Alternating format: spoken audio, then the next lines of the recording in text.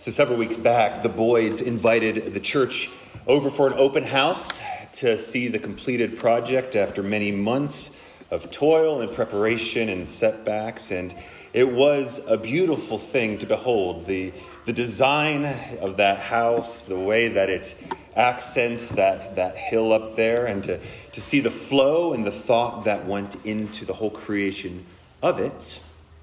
And yet, there was one part of the house that wasn't showcased at all during the open house. No one oohed and awed at it. No one even probably thought about it the entire time. And yet it is probably the most important, if not one of the most important parts of the entire house. And of course, I'm thinking of the cold, solid, hidden concrete foundation that lies beneath it all.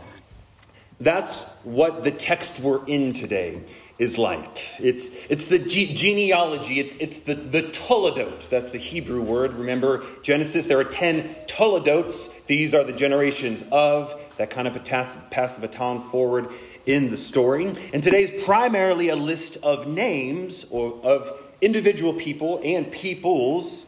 And it's easy for us to sometimes check out or even skip over these sections, but that would be a mistake, and especially so today, because this collective genealogy, what is often referred to as the Table of Nations, not only recounts the populating of the entire world after the flood.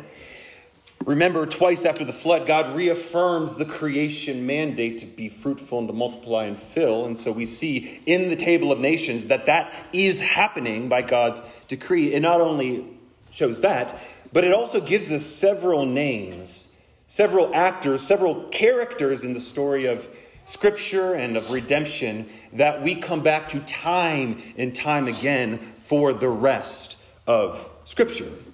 So this text is certainly not as straightforward as the one from Pastor DeSantos last week, but if we give ourselves to careful study, it will prove to be edifying, not just for us today, but for our understanding of Scripture entirely, like some more of a pour of a foundation. And so stick with me through it, and I will now read chapter 10 in its entirety.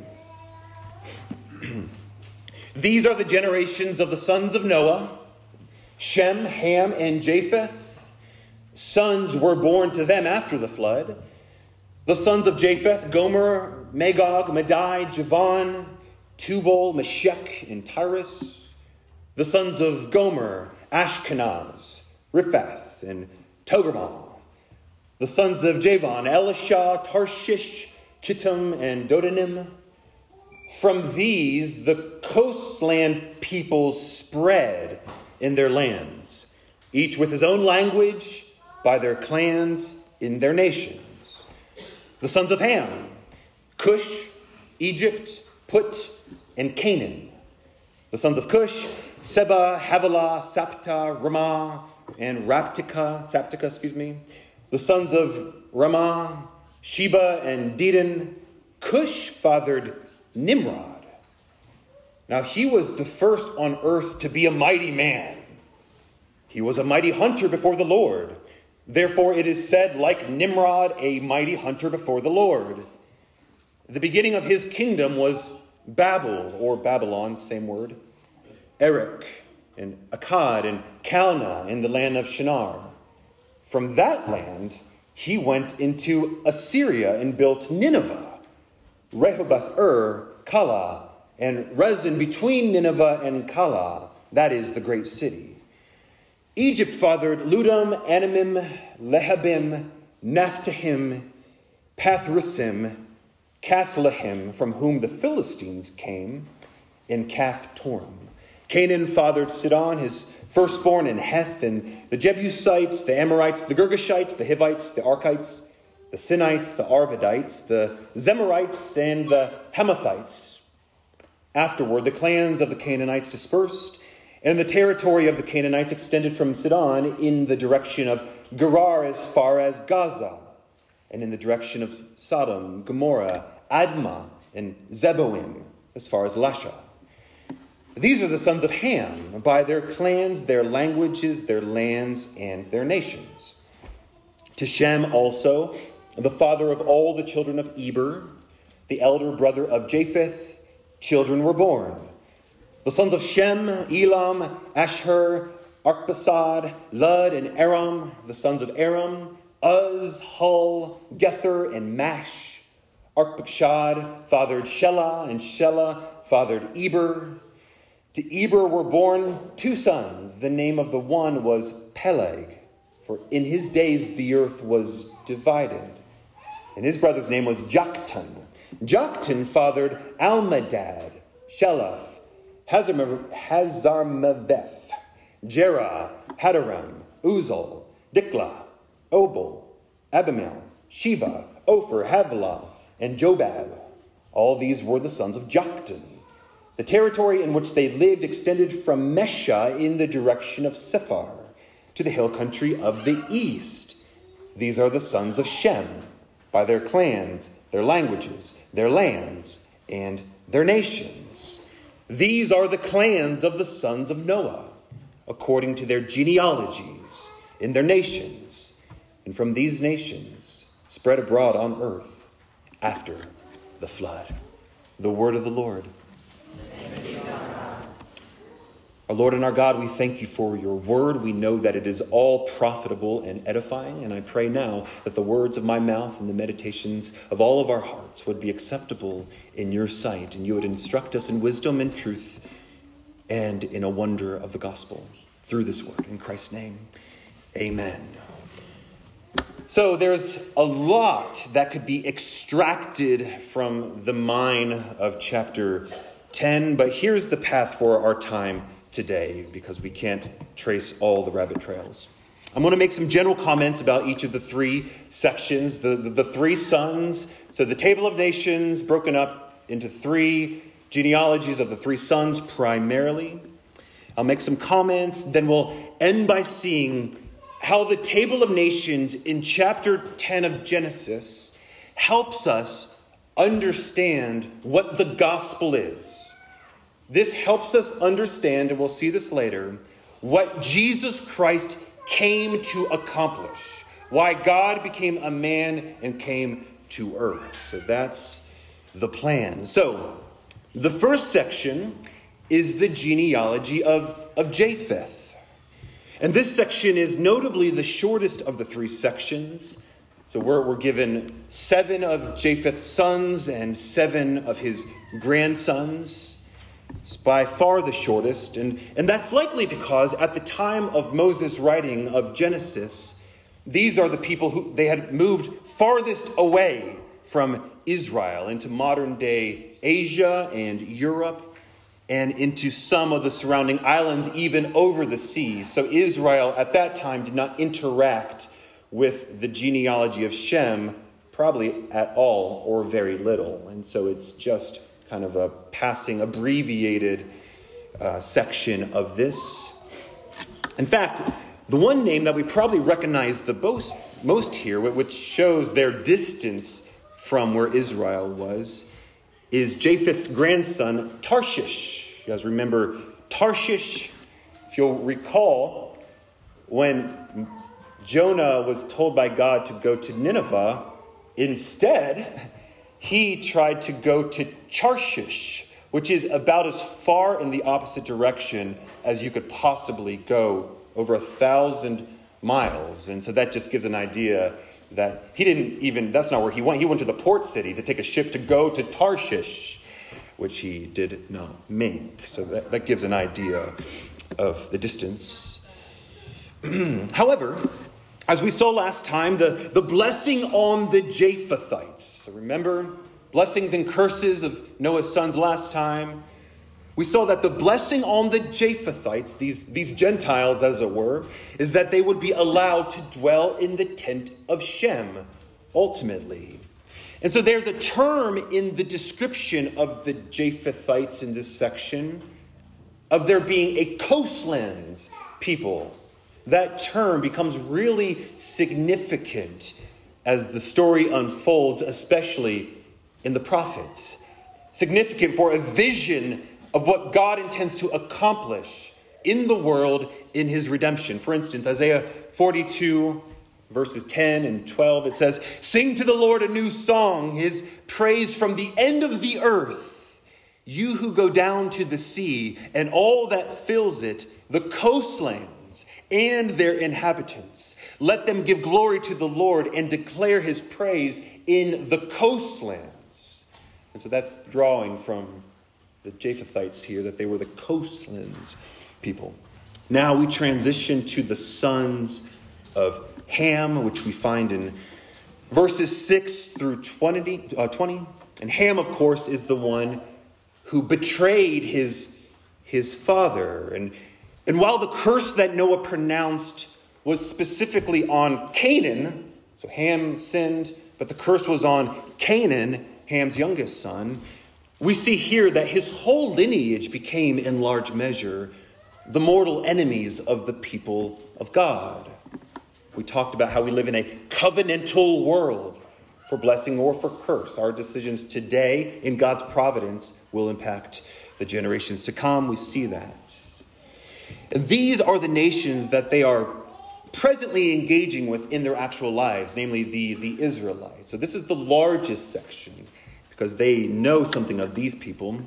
It also gives an account of those peoples that have already enslaved them, namely Egypt, we see here, and the nations that will take them into captivity in the future, that they don't know that yet, but we do, namely Babylon and Assyria.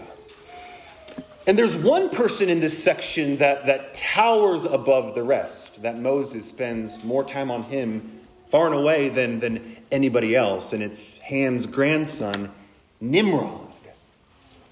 And as we encounter Nimrod, we are told that Nimrod was a mighty man. And this is the same term, if you'll remember back in Genesis 6, of the Nephilim. The Nephilim were a mysterious and mighty and wicked people. They were men of renown. And so that is what Nimrod is. Nimrod was an exceptionally mighty man.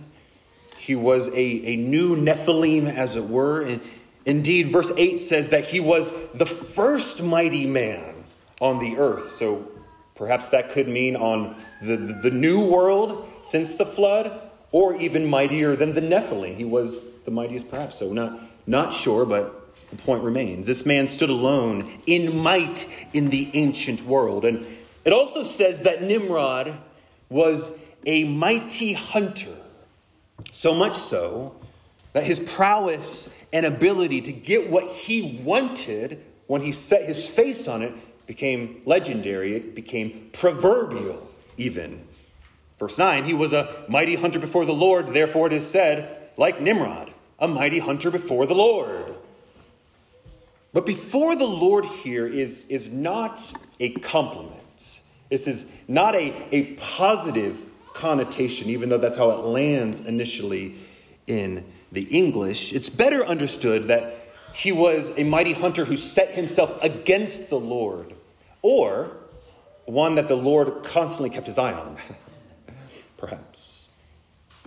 Many commentators also think that this hunting, so he was a mighty hunter, isn't talking about animals at all, but talking about peoples and places. He went after them, and that seems to make sense because the trophies of Nimrod, the mighty hunter, are not antlers and skins, but they are cities, and they are peoples. Nimrod, a mighty hunter, set himself against the Lord, who in the flesh seems to accomplish what he intends to accomplish. And his main and massive claim to fame is that he founded not just one, but several great cities and kingdoms in the ancient world, including the two great adversaries of Israel in the Old Testament, namely Babylon, so Babylon again, same word there, and Nineveh, which is the center of Assyria. So I'm going to reread verses 10 through 12 because it is so much that comes after in the rest of Scripture where it finds its genesis here in the work of Nimrod. The beginning of Nimrod's kingdom was Babel or Babylon, Erech, Akkad, and Calneh in the land of Shinar. And from that land, so that wasn't good enough to found Babylon, he went into Assyria and built Nineveh, Rehoboth, Calah, and Rezin between Nineveh and Calah. That is the great cities. Remember Jonah, it was a 3 days journey across the city of Nineveh that Nimrod founded. So this one man founds the kingdom of Babylon, then he goes and builds Nineveh. This man is an ancient Alexander, hunting and conquering everything in his sight. He was a mighty man. And you may have already connected this, I alluded to it, but Babylon and Assyria are the two kingdoms that ultimately destroy and then take into captivity Judah and Israel. So that's a big deal. He's the patriarch of Israel's oppression, as it were. Indeed, the name Nimrod means rebel. And he also serves as a warning to those who seek their own glory, who live their lives for building their own kingdom and their own name and lights, set themselves against God. He's a warning because that first kingdom, Babylon, that Nimrod finds, we not only see that in Genesis, but that name continues all the way to the book of Revelation, the last book of the Bible.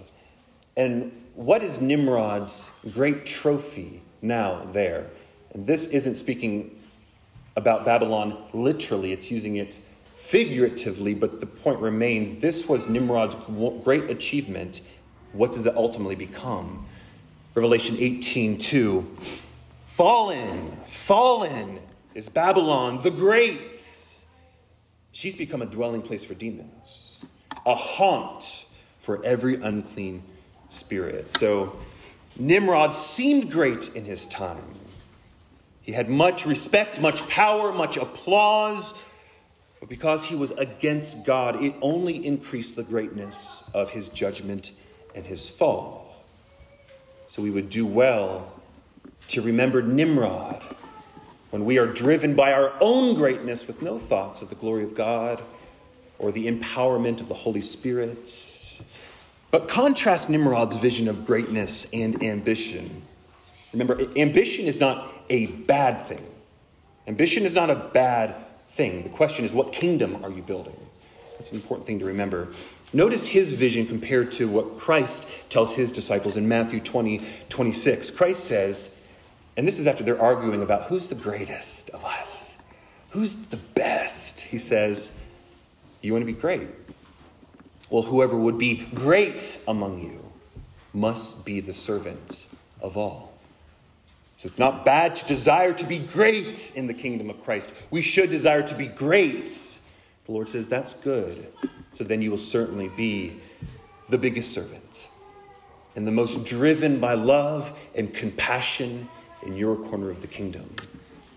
Nimrod built Babylon. Our Lord says, if you gave a cup of cold water in my name, at the very end, you will prove to have been truly great in the kingdom. Let the hearer understand. Okay, one thing worth noting before we continue. So next week, we're going to be in the story of the Tower of Babylon, the Tower of Babel that Nimrod spearheaded, where the peoples are scattered. So we're chapter 10 today, that's chapter 11. But we're already seeing people scattered and multiple languages going out. And so just by way of chronology, understand that chapter 11 is not going to come chronologically after chapter 10. Rather, this is giving us a bird's eye overview of the dispersion of the nations with the Tower of Babel happening within chapter 10 that 11 zooms in on. Kind of like Genesis 1, where we get the overview of creation, including man and woman. And then chapter 2, we zoom in to the creation of Genesis, or of Adam, and then the creation of Eve. So just to get your bearings. Okay, and then the text moves. So we're still in the line of Ham to the line of Canaan. And this specific genealogy ends up being the most numerous. And that's because these were the nations that were inhabiting the land that God had promised to give to Israel. So these are the nations they will have to drive out of the land. And so this obviously is of immediate practical interest to Moses' audience, which was the people of Israel heading towards the promised land. And when we remember that it is the Canaanites that were cursed by Noah, having this specific list also gives clarity, perhaps, as to why God has called them to make war on these specific peoples. He wasn't just randomly kicking people out of some land who was completely disconnected from the larger story. Rather, he was bringing both blessing upon his people and curses upon his enemies in the line of Canaan. And two notable places in this line that become bywords for corruption and judgment, of course, are Sodom and Gomorrah. And we'll see in Genesis 19 how that plays out. So we've seen the descendants of Japheth who dispersed up and out into what is modern-day Asia and Europe. We have the descendants of Ham, which went over into now what is northeast Africa and the West Bank and the surrounding regions there. And then now we come to Shem, whose dwelling we see was in the Middle East, what is modern-day Saudi Arabia and Iraq. And this genealogy, of course, would have been especially precious to the people of Israel because they came from the line of Shem. So remember, Shem, again, is where we get the word Shemitic. And here Moses is recounting the names and the places of their early pilgrimage as a people.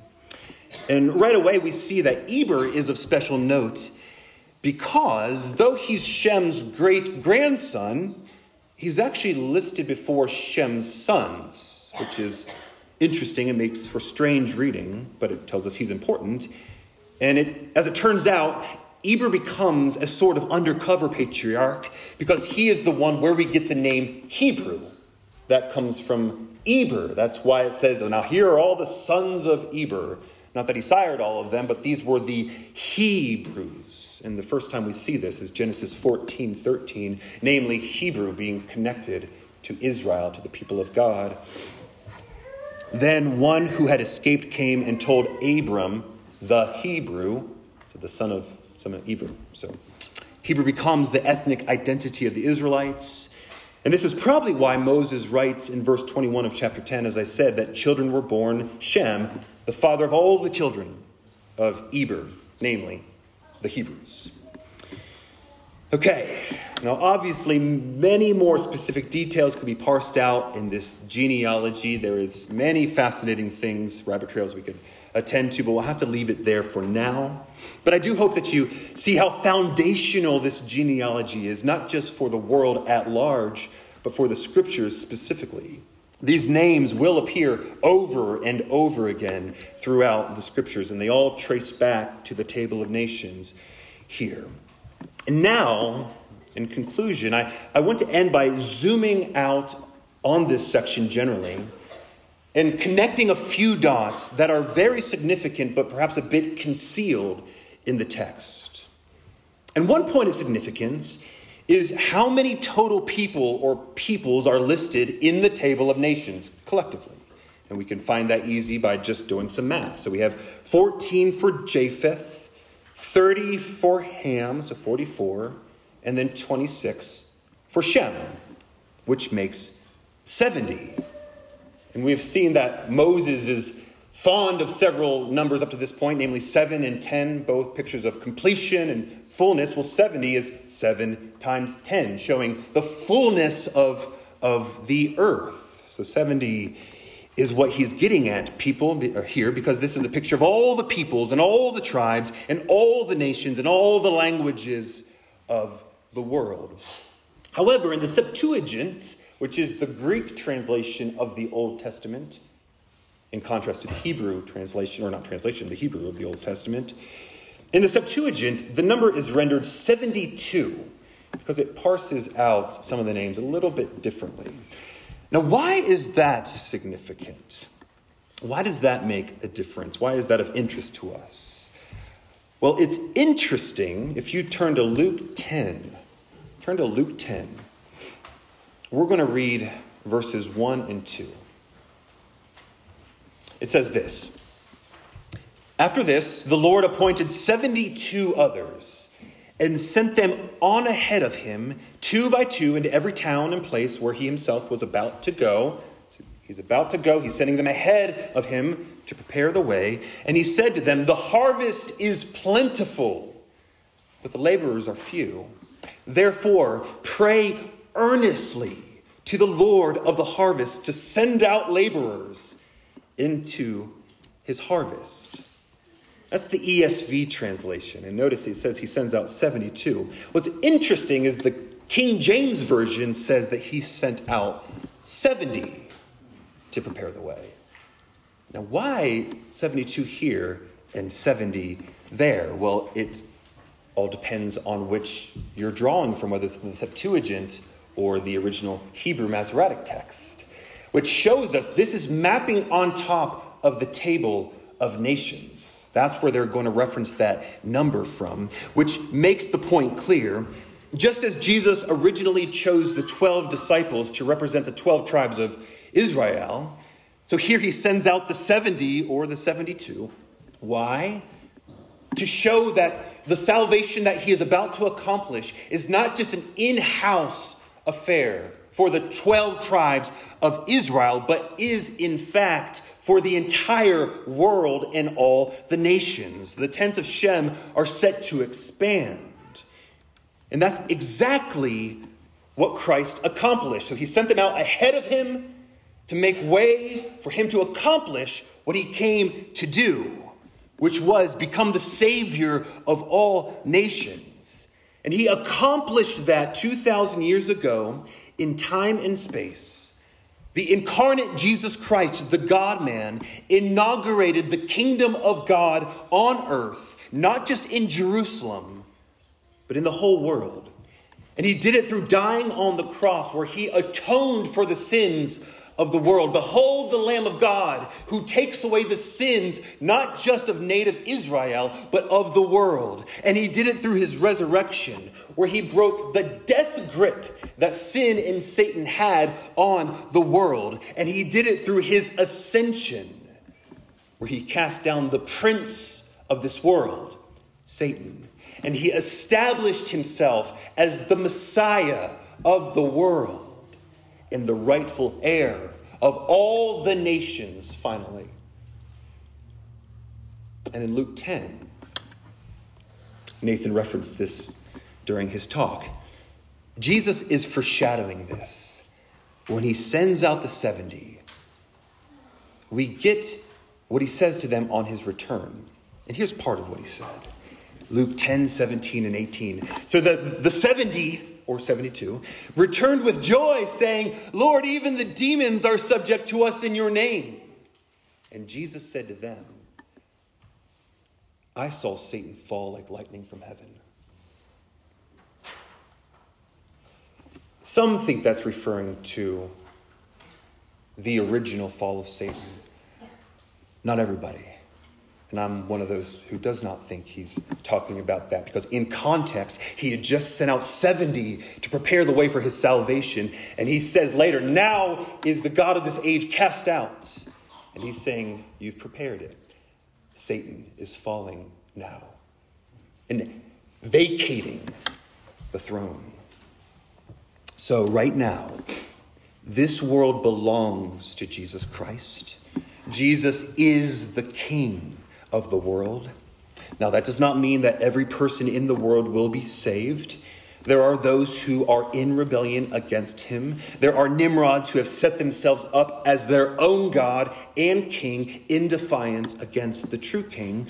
But that does not mean that Christ is not king of them or their land. It simply means that they are rebels and trespassers in Emmanuel's land who are currently under his judgment and bidden to repent and be ingrafted into the true kingdom. And here's the unbelievable thing about Christ, our King, the true King. He came to save rebels. We weren't just neutral.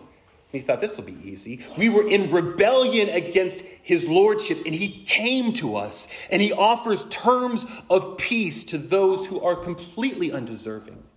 And he offers citizenship to all who call upon his name.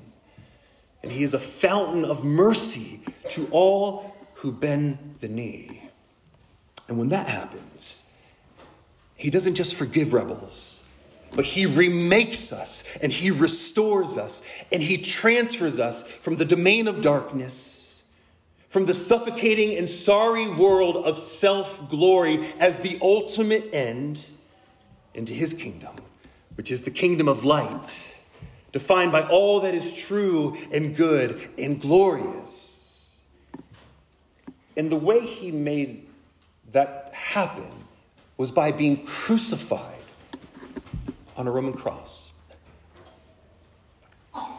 And in Revelation 21, we get a glimpse into this glorious reality, both of Christ's kingdom expanding across every nation finally, and of it transfiguring the ambition and the efforts of sinners become saints.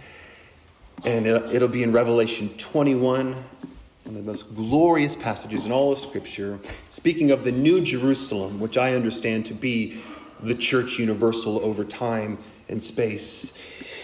Revelation 21, 23 through 26.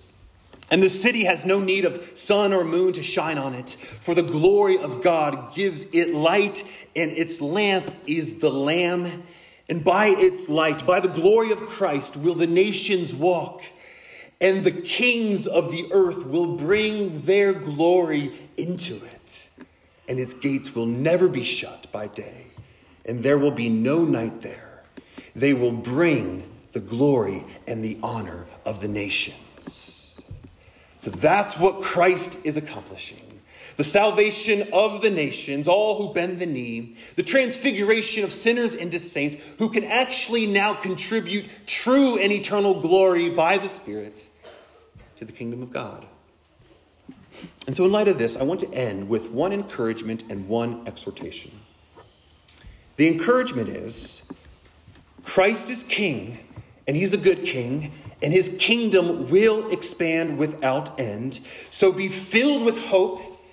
Be filled with expectation as you set your hand to the plow. Work and witness and worship with great faith, knowing that all authority in heaven and on earth has been given to Jesus, and he can't be resisted for long.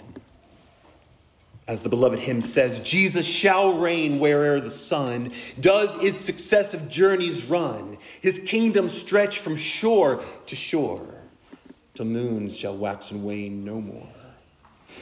However, he doesn't establish his kingdom like the D-Day invasion. One quick thrust. His kingdom expands as 10 million mustard seeds of faithful churches live like Christians on purpose in their time and place. And so let's do it. Let's push the kingdom out another inch this week. Now, here's my exhortation. Remember what our Lord told those 70 after they came back. Before he sent them. Luke 10:2, he said to them, "The harvest is plentiful, so there's pickings everywhere for redemption and salvation, but the laborers are few. Therefore, pray earnestly to the Lord of the harvest to send out laborers into his harvest." And so my exhortation is, let's heed our Lord's command. Let us pray earnestly to the Lord of the harvest, that he would make us faithful laborers. Let's wake up in the morning praying, Lord, there's a harvest waiting to be reaped today. A harvest of increased holiness in my life, increased faithfulness in my family's life, a harvest of unconverted souls that are waiting for me to bear witness, because that will be the means by which they are converted. There is a harvest, but we can't do it, but you can, and so we call upon you to do it. Let's wake up and pray like that. Let's wake up thinking in terms of Acts 18, 9 and 10. And I love this text. The Lord said to Paul one night in a vision, "Do not be afraid, but go on speaking, and do not be silent.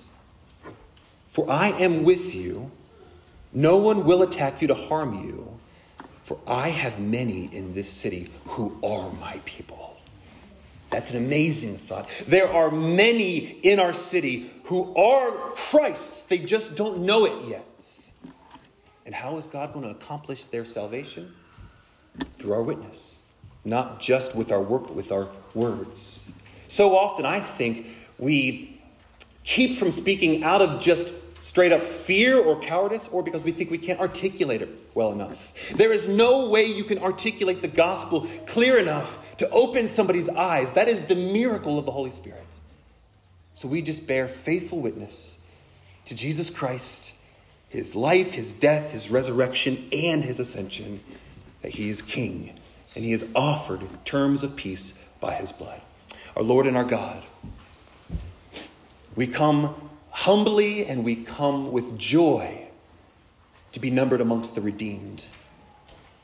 Oh Lord, we thank you that you called our name, you opened our ears, and you drew us to yourself. And Father, I pray, Lord of the harvest, we pray that you would be pleased to reap a great harvest in this time where people are so desperate for sanity and for truth. And they don't know it yet. They're under a dark enchantment. May the words of our mouth, testifying to Christ, break many dark enchantments and cause many knees to bend to the glory of Christ. And now we would pray the way our Lord taught us to pray.